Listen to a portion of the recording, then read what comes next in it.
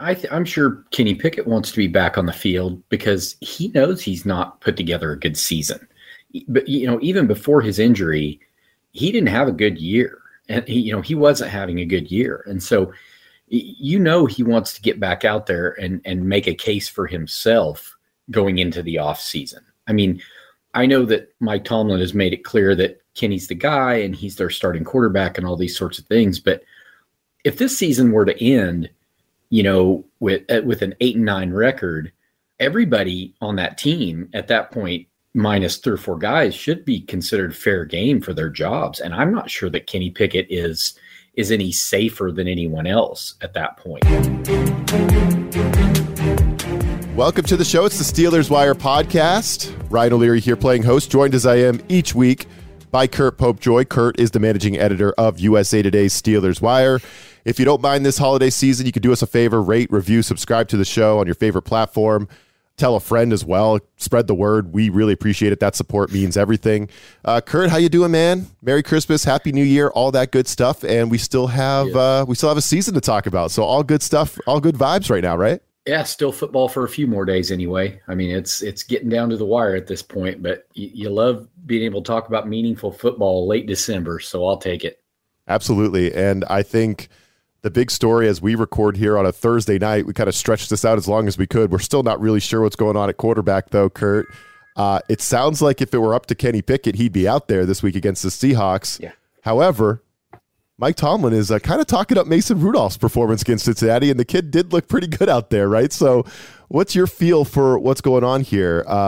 Kenny Pickett, sounds like he wants to be out there, but it seems like right now as we speak, the favorite is Rudolph. Definitely. I think that the fact that Pickett still hasn't been able to go through a full practice this week. He talked today, said that it wasn't up to him. It was up to the trainers. They would make the final decision whether or not he was cleared to play. Right after the game, Mike Tomlin had a lot of good things to say about what Mason did, said that he would prepare as if he were the starter this week, and they would kind of let Pickett's participation dictate whether or not he would be on the field. Friday is a big day for the Steelers in terms of that. And since Pickett's been limited all week, hard to see him going through a full workout on Friday and getting the start. So, yeah, I think that fans are going to kind of get what they want. I think most fans want to see if Mason Rudolph can do it again. They want to see if he can get back out there and provide that spark on offense that we hadn't seen all season from Pickett or Trubisky. He gave us the best game that the Steelers have played offensively probably all year. Had a couple of good games running the ball, during those wins. But it definitely feels like short of a miracle tomorrow and Pickett comes out 100% that we'll see Mason Rudolph play again on Sunday. And I'm looking forward to it. Yeah, so am I. I thought Rudolph did a great job. I was surprised the way they controlled that game, and just we were talking about this earlier just before we hit record. It's just, so many coaches bench their quarterbacks, or they go with a quarterback change like the Steelers did, changing from Trubisky to Rudolph, and they say, we need a spark. But, few times that's just coach speak. This time it actually happened. Like, Mason Rudolph actually gives you a real spark. He actually gave the team a jolt because of the way he plays. He just brings a confidence, Tomlin called it aggressive, the way he played at times. And I agree. It was a huge breath of fresh air. Tomlin riding the fence a lot, right? Saying Mason's got the ball to start the week. We shall see where Kenny is from a mobility perspective. How Tomlin is. So he's riding the fence, expert stuff. I wonder if he's thinking the same thing. I know Tomlin's not one to waffle back and forth, Curt. If Kenny Pickett's his guy, and he's said it multiple times this year, I'm sure if Kenny Pickett was 100%, he'd be going there. But part of me wonders if Tomlin behind the scenes thinks, boy, we saw enough from Mason last week to feel pretty good about him going against Seattle. You know what I mean? Like, I wonder if between the lines, he's telling us one thing at the podium, but behind the scenes, he's thinking, ooh, I kind of want to see it again with Mason too, just like the fans do. Oh, absolutely. And I think that what that does is it just puts a lot more pressure. This idea that the trainers have to clear Kenny Pickett to play and, make that determination. Ultimately, Mike Tomlin's going to make that call. And so I can't imagine he's not going to want to see if they can get that same production 2 weeks in a row, just because of how important this game is, if nothing else. I mean, this is it. You lost those 3 in a row and put yourself in this position. Why not do everything you can to give yourself the best chance to win? And I don't see how a Kenny Pickett, who's going to be rusty, even if he's healthy, gives him a better chance to win than Mason Rudolph does. I just don't see it. For Kenny Pickett's camp, he took some risks by doing this tightrope procedure to get himself back as soon as possible, right? The Steelers wanted him back as soon as they possibly could. He's their guy, and he's been their guy. That's a procedure. Don't have any sources here, Curt. I speculate on here more than anything. I don't talk to people. But I know that tightrope procedure is one that a team will push on a player to get him back sooner. It's not necessarily what's best for a player's long-term health or something they want to do. I know the Patriots had a situation like this last year with Mac Jones. He had a high ankle sprain mid-season. They wanted him to do the tightrope surgery, and he declined. He didn't want to. He didn't think it was a good idea. His camp kind of said, they pushed back on it and said, no, we want to just rehab this and do it the longer way. And, the team would never come out, Belichick or the team would never come out and say this, but I think it pissed off the team. And from there, it's been Bailey Zappi versus Mac Jones. And does Belichick hate Mac Jones? And that relationship is unraveled. And it's to the point where Mac Jones is no longer their quarterback, although he's still on the roster. It's an ugly situation. I'm not predicting that happens with the Steelers, but Kenny Pickett played ball on that surgery. He got it right away.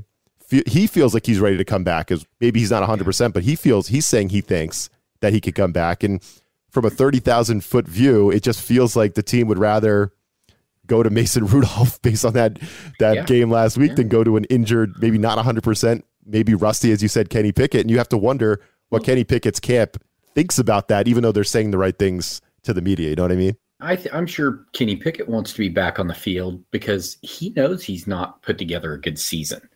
But, even before his injury, he didn't have a good year. And, he wasn't having a good year. And so, he wants to get back out there and make a case for himself going into the off season. I mean, I know that Mike Tomlin has made it clear that Kenny's the guy and he's their starting quarterback and all these sorts of things. But if this season were to end, with an 8-9 record, everybody on that team at that point, minus 3 or 4 guys, should be considered fair game for their jobs. And I'm not sure that Kenny Pickett is any safer than anyone else at that point.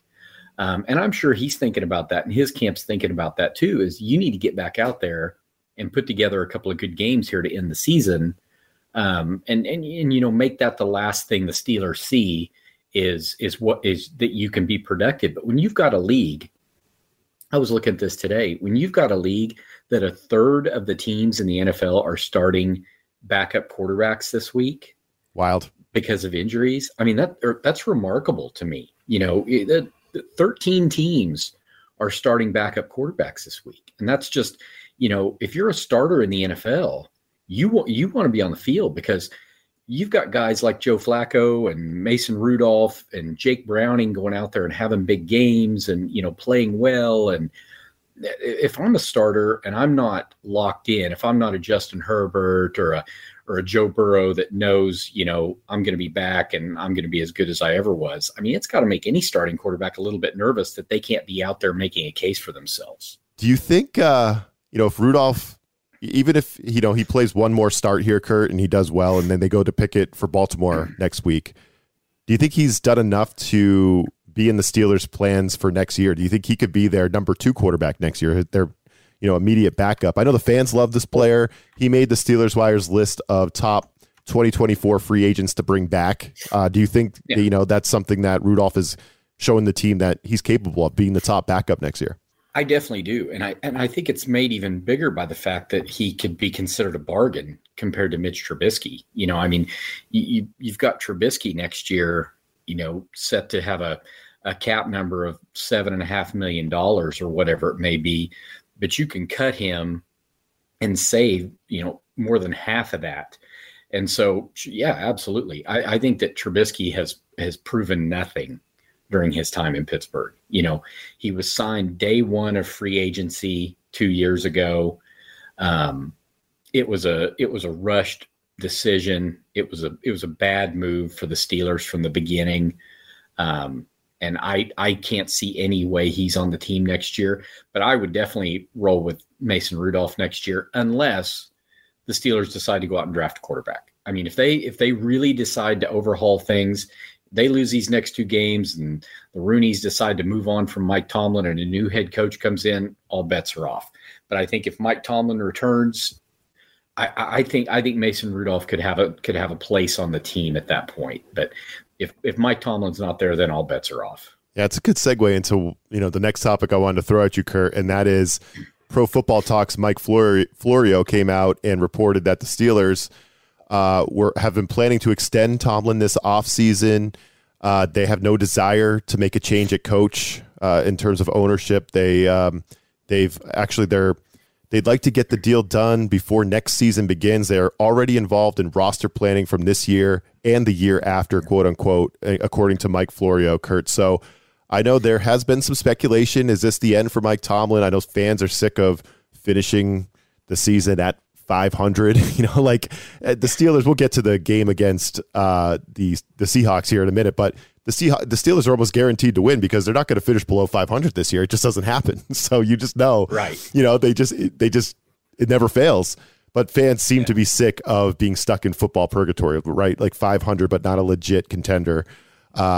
So I know fans may be mixed on this, but Florio's report that the team has no plans or no desires to make a change. What do you think about that? I mean, it makes a lot of sense. I mean, I don't think that the Steelers front office has ever been, or their ownership has ever been a group to make a change for change's sake. So it makes sense to me. I said this, I wrote a piece a couple of weeks ago, reasons that they shouldn't fire Mike Tomlin, and that got a lot of people upset that how could you possibly, defend what he's done. And, I absolutely see where ownership would be coming from if they decided to extend him rather than cut him loose, because this was really the first year of Omar Khan as the general manager. And I think that's probably the biggest thing in all this. He's built a pretty good young group of players through the draft this year. Next year, I have no reason to believe that there won't be another really good draft. So I think they're going to have Mike Tomlin, extend him and give him that opportunity. I was talking to somebody the other day and I said, I kind of feel like that Mike Tomlin's, his window with the Steelers is going to fall kind of in line with TJ Watt. I kind of feel like when TJ Watt's kind of in his prime window right now, and I think that's where they're going to let Tomlin sort of play things out and see where things go. But again, it's all going to come back to the quarterback. He's going to have to make a decision on whether or not he thinks that he can win with Kenny Pickett. And that's ultimately, if the ownership has confidence in Mike Tomlin to extend him, his job is going to be to determine, can he get over this hump? There's a lot of fans out there of a lot of teams who would love to be just over 500 every year and in the mix for the playoffs. I mean, they're bad football teams in the NFL, and the Steelers aren't one of those. But for Steelers fans, the expectations are different, and they're not always realistic. I think in an NFL where you've got 14 teams or 13 teams in the AFC that are within a game or two of 500. I mean, it just, it's a battle of attrition sometimes to get through the season healthy enough to be a Baltimore or a Miami or a Kansas City or whatever the case may be. And Pittsburgh just didn't have that this year. They just didn't have it this year. And I think that the ownership probably looks at that and goes, you can't put that at Tomlin's feet. And I respect that. All right. Fascinating stuff, and stuff we'll be covering here as we head into the offseason. But we got Steelers at Seahawks. It's an interesting game. Both teams have the same record. They're both desperately needing a win to stay in the playoff hunt. Kind of evenly matched teams, Curt. This is a fun matchup. We'll be back here in just a second to break it all down. But first, if you're in your fantasy football championship, congratulations. I lost on one 7-yard catch at the end of the game by Brandon Ayuk. I got knocked out. It was painful, man. That was a painful Christmas night. Brandon Ayuk got me. But hey, that's what happens. Lost by less than a point. I hope you all survived. And if you're still in a championship, congratulations. Here is some advice for Week 17. And we'll be right back. Maury Bonini of thehuddle.com here with strong plays for Week 17. If you've made it this far, you're likely playing for a fantasy championship, so best of luck in your bid to secure a title. Quarterback Derek Carr, New Orleans Saints at Tampa Bay Buccaneers. Carr has quietly come alive in the last couple of games despite being on pace for his worst fantasy season since being a rookie. He has multiple touchdown passes in 3 straight games and 3 in each of the past 2 contests. Tampa held him to a laughable 6.5 fantasy points on 37 attempts in Week 4, but the Bucs have yielded the 5th most fantasy points per game to quarterbacks on the year. In the last 3 weeks, this matchup is 26.1% better than average, and the likes of Desmond Ridder and Jordan Love have each topped 22 fantasy points. On the year, Jared Goff, Josh Allen, Brock Purdy, and CJ Stroud all have gone north of 30 against the Buccaneers. Carr is a pretty safe bet for at least 22 to 24 fantasy points. Running back Javonte Williams, Denver Broncos versus Los Angeles Chargers. We should see a little more reliance on the running game, with this being a favorable matchup and the benching of Russell Wilson for Jarrett Stidham. The Bolts have allowed backs to average the 8th most yards per game on the ground, and 3 scores in the last 5 weeks have come against this defense, including one to Williams in Week 14. The season-long outlook heavily favors the Broncos here. Only 8 teams have been softer versus the position, and this is a good matchup for check-down bonus points and PPR scoring. Wide receiver Curtis Samuel, Washington Commanders versus San Francisco 49ers. Samuel has been a lot of all or nothing in the last 2 months, going for just 3 points in the most recent contest. He has only 2 touchdowns since Week 6, both of which came in Week 15. Fortunately, one of those came from the hand of Jacoby Brissett, who has been named the starter versus San Francisco. The matchup is not terrible, and there's obvious reason to expect the Commanders will be forced into a pass-heavy script here. Consider him a risk-reward wide receiver 3 in deeper playoff leagues, and he's also a nice pivot for a cheap punt play in DFS. Tight end Jake Ferguson, Dallas Cowboys versus Detroit Lions. Ferguson's role has been impressively consistent with exactly 8 targets in each of the last 4 games. He has a floor of 8.5 PPR points in that time, and that's actually a little more impressive with just 1 of his last 25 catches going into the end zone. The Lions have yielded tight ends 2 scores over the last 21 catches granted, which checks in as the 12th highest ratio. The overall matchup profile is quality, but it's also stronger in non-PPR scoring, so keep that in mind. This one could turn into a shootout, which adds a little bit of hope for a bigger day than expected. Happy New Year wishes from everyone on the Huddle staff. For more award-winning fantasy football news, tips, and advice, please be sure to check out thehuddle.com. All right, we are back. Curt, when I was a kid, I remember watching a Patriot. It was 2001, 2001, I'm sorry. The Patriots went on their Super Bowl run. Brandon Cox made this big hit over the middle that's still celebrated to this day. People say that the Patriots, that spurred them on to that championship season, in 2001. Mm-hmm. I don't know if that block by Jaylen Warren is in the same breath, but we could talk about Mason Rudolph giving the team a spark, but that block on the, what was it, the end around there, touchdown for Calvin Austin. Calvin Austin, right on the end around. That block was a tone setter. And sometimes plays like that not only lead you to a big win and kind of set a tone for a win, but they set a tone for a run of wins. And I'm not predicting that's going to happen, but I've seen it before. You know what I mean? And that was a hell of a play by Jaylen Warren. It's being celebrated right now as we speak all over the place on social media, and as it should, right? That was pretty sweet. That play alone should get him team MVP. I mean, all year long, he has been the one. I mean, the man has been fined like full game checks for making blocks and pass protection, never complains about it, just goes out and just does his job. And it was the epitome of perfect timing from the week before. Yes, where he gets snubbed on a touchdown because George Pickens won't block for him, then to go out and just blow a guy up so his teammate can score, and then to follow that up earlier in the game when George Pickens gets a long touchdown pass. The first man down to celebrate with him is Jaylen Warren. Mm-hmm. I mean, he is the ultimate team player. He's the ultimate, blue collar, hardworking, does everything you need him to do.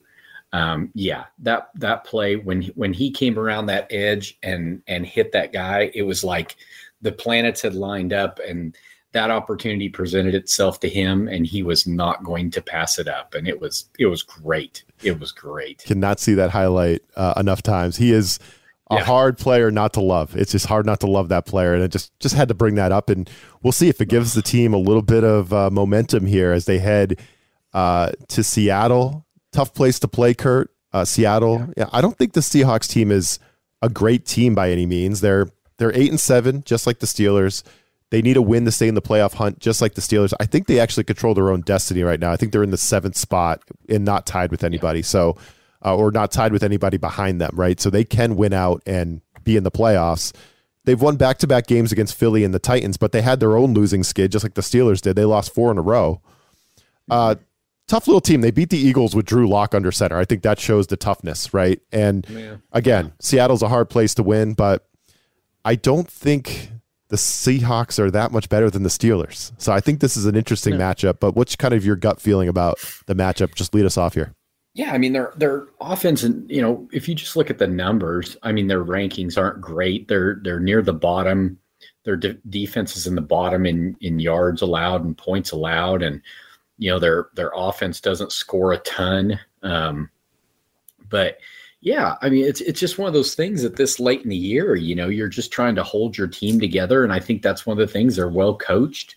They go out and play hard. They've had to deal with some of their own problems as far as personnel stuff and injuries and things like that. And, they're a tough football team to scout because they've had to shuffle a lot of guys around and you don't really know who's going to be out there. And I think Walker's missed some games, and they've got the rookie from UCLA at running back, Charbonnet. That's pretty good back. I'm sure they're going to want to come out and run the football. And so I think it's going to be kind of a grinder of a game. I think both teams are going to want to run the ball. I don't see them as, they're not, I don't think Pittsburgh's overmatched this week by any means. I think last week, Seattle had to travel cross country to play. Now they're coming back and Pittsburgh's got to travel across country. That's one thing that really doesn't get talked about a lot, but Steelers don't travel much. This is kind of a rare occurrence for them to travel as much as they have this year. And this late in the year to be making a trip all the way across country, that could play a role in this. But yeah, I don't think Seattle's noticeably better at any position than the Steelers are. I think it's who can field the healthiest team on Sunday and put together the cleanest 60 minutes of football, really. I think both teams have been prone to some mistakes this year. I think that's part of why the Steelers lost 3 in a row and Seattle lost 4 in a row. It was just they all played some ugly football for a while. And so it'll be interesting to see, I think Seattle has a scenario where if they win and some teams lose, they could actually clinch a playoff spot. And so I don't know if that's going to figure into it for them. Pittsburgh can't. Pittsburgh can only lose ground this week. If they win this week, they still have to wait. There's nothing can help them, this week. They've got to win both games. And so, but I think Seattle's got kind of a weird scenario where they could actually clinch on Sunday. So they're probably going to want to be doing that, playing for that. So it's going to be a good game. I think it's going to be a pretty fun game, kind of an old school football game. So I'm looking forward to it. Yeah, I agree. I think it's going to be a close game all the way through. I don't think either team's getting away from the other. No. I definitely don't think Seattle's going to blow out the Steelers. I agree with you. I do. The line is Seahawks. They're favored by 3.5. It opened at 3. It's moved to 3.5. So a little bit coming in on Seattle's side. I actually like that number for the Steelers. It going to 3.5. That move, Curt, you get the hook. So now, if you're betting the Steelers, you lose by a field goal. I think it's that kind of game. I think it's, to your point, close in the fourth quarter. Who doesn't screw it up, make a big mistake at the end? Who takes care of business, gets the big drives to win by a field goal? Either way, I think it's that kind of game. Yeah. And one thing that's interesting is the total here. The over/under is 41. The under is 5-1 in Steeler road games this season. So the Steelers tend to play lower scoring games on the road. And Seattle is, you mentioned this as well. They're very similar to Pittsburgh in that they don't score a ton of points. They average 21.3 points per game, 19th in football. Steelers are bottom 5 at 17. Net yards per game, Seattle's 22nd, Pittsburgh 26th. So when you have a total this low and you probably have Geno Smith versus Mason Rudolph, I think it makes sense to take the points, so I'll take the 3.5 expected ugly win. Would not be surprised if Seattle wins by a field goal in this one, but I also would not be surprised at all, Curt, if the Steelers pull it out as well. But this is a hard one to predict. Just on the spread, I'm taking the Steelers side. I think, you get that gravy at 3.5 to lose by a field goal and still cover. But this is a hard one to predict because I think it's going to come down to your point, who survives the game, doesn't lose key players during the game, who gets to the fourth quarter and executes the best. Seattle's tough at home. That's one of those stadiums that I still think is, a true home field advantage. I think home field advantage is becoming a myth in the NFL, but not so much with Seattle. That place still feels like a tough place to go win. So maybe they have a slight edge there, but I like the Steelers' chances of keeping this close and maybe pulling one out and keeping this thing going for another week. I think they got a good shot at it. I do too. I mean, I definitely would take the points, but I do think that Pittsburgh's got a shot here. I really, last week, maybe it was false hope. Maybe they're just getting all our hopes up just to come crashing down this week. But I saw a different team last Saturday than I'd seen the 3 weeks previous. I saw guys playing a lot harder, playing with a lot more intensity, urgency. I think that was one of the big things is you saw defensively, you saw guys making plays, 3 different players get interceptions, guys straight off the practice squad getting interceptions. You got fresh bodies out there that are looking to get a contract for next year. And so, I think it's going to be a good game. Let's do it. It's going to be an old school Pete Carroll versus Mike Tomlin. Let's go. It's going to be a fun one. Yeah. One more stat to throw out, just throw out there. The Seahawks, they've won 8 games. 5 of them have been at home. So this is where they do their business. So it's going to be a tough game for the Steelers. I think they could definitely pull it out. Curt, you're going to be working on New Year's Eve. So Christmas Eve, Christmas Eve, now New Year's Eve. Hopefully you get a chance to go out and celebrate a little bit, man. But I'm looking forward to continuing more success on the podcast with you in 2024, man. We're almost there. Let's go. Happy New Year to you, man, and enjoy some football this weekend, will you? Yes, sir. Yes, sir. Happy New Year. So, and the same to all you listeners out there. We really appreciate you. You're the best. Thanks for holding on with us, spreading the word. Again, rate, review, subscribe. That's how you can support us. We really appreciate it, especially here towards the end of the year. We'll be back next week to break down Steelers-Seahawks, hopefully talk about some playoff clinching scenarios in Week 18. We will talk to you then.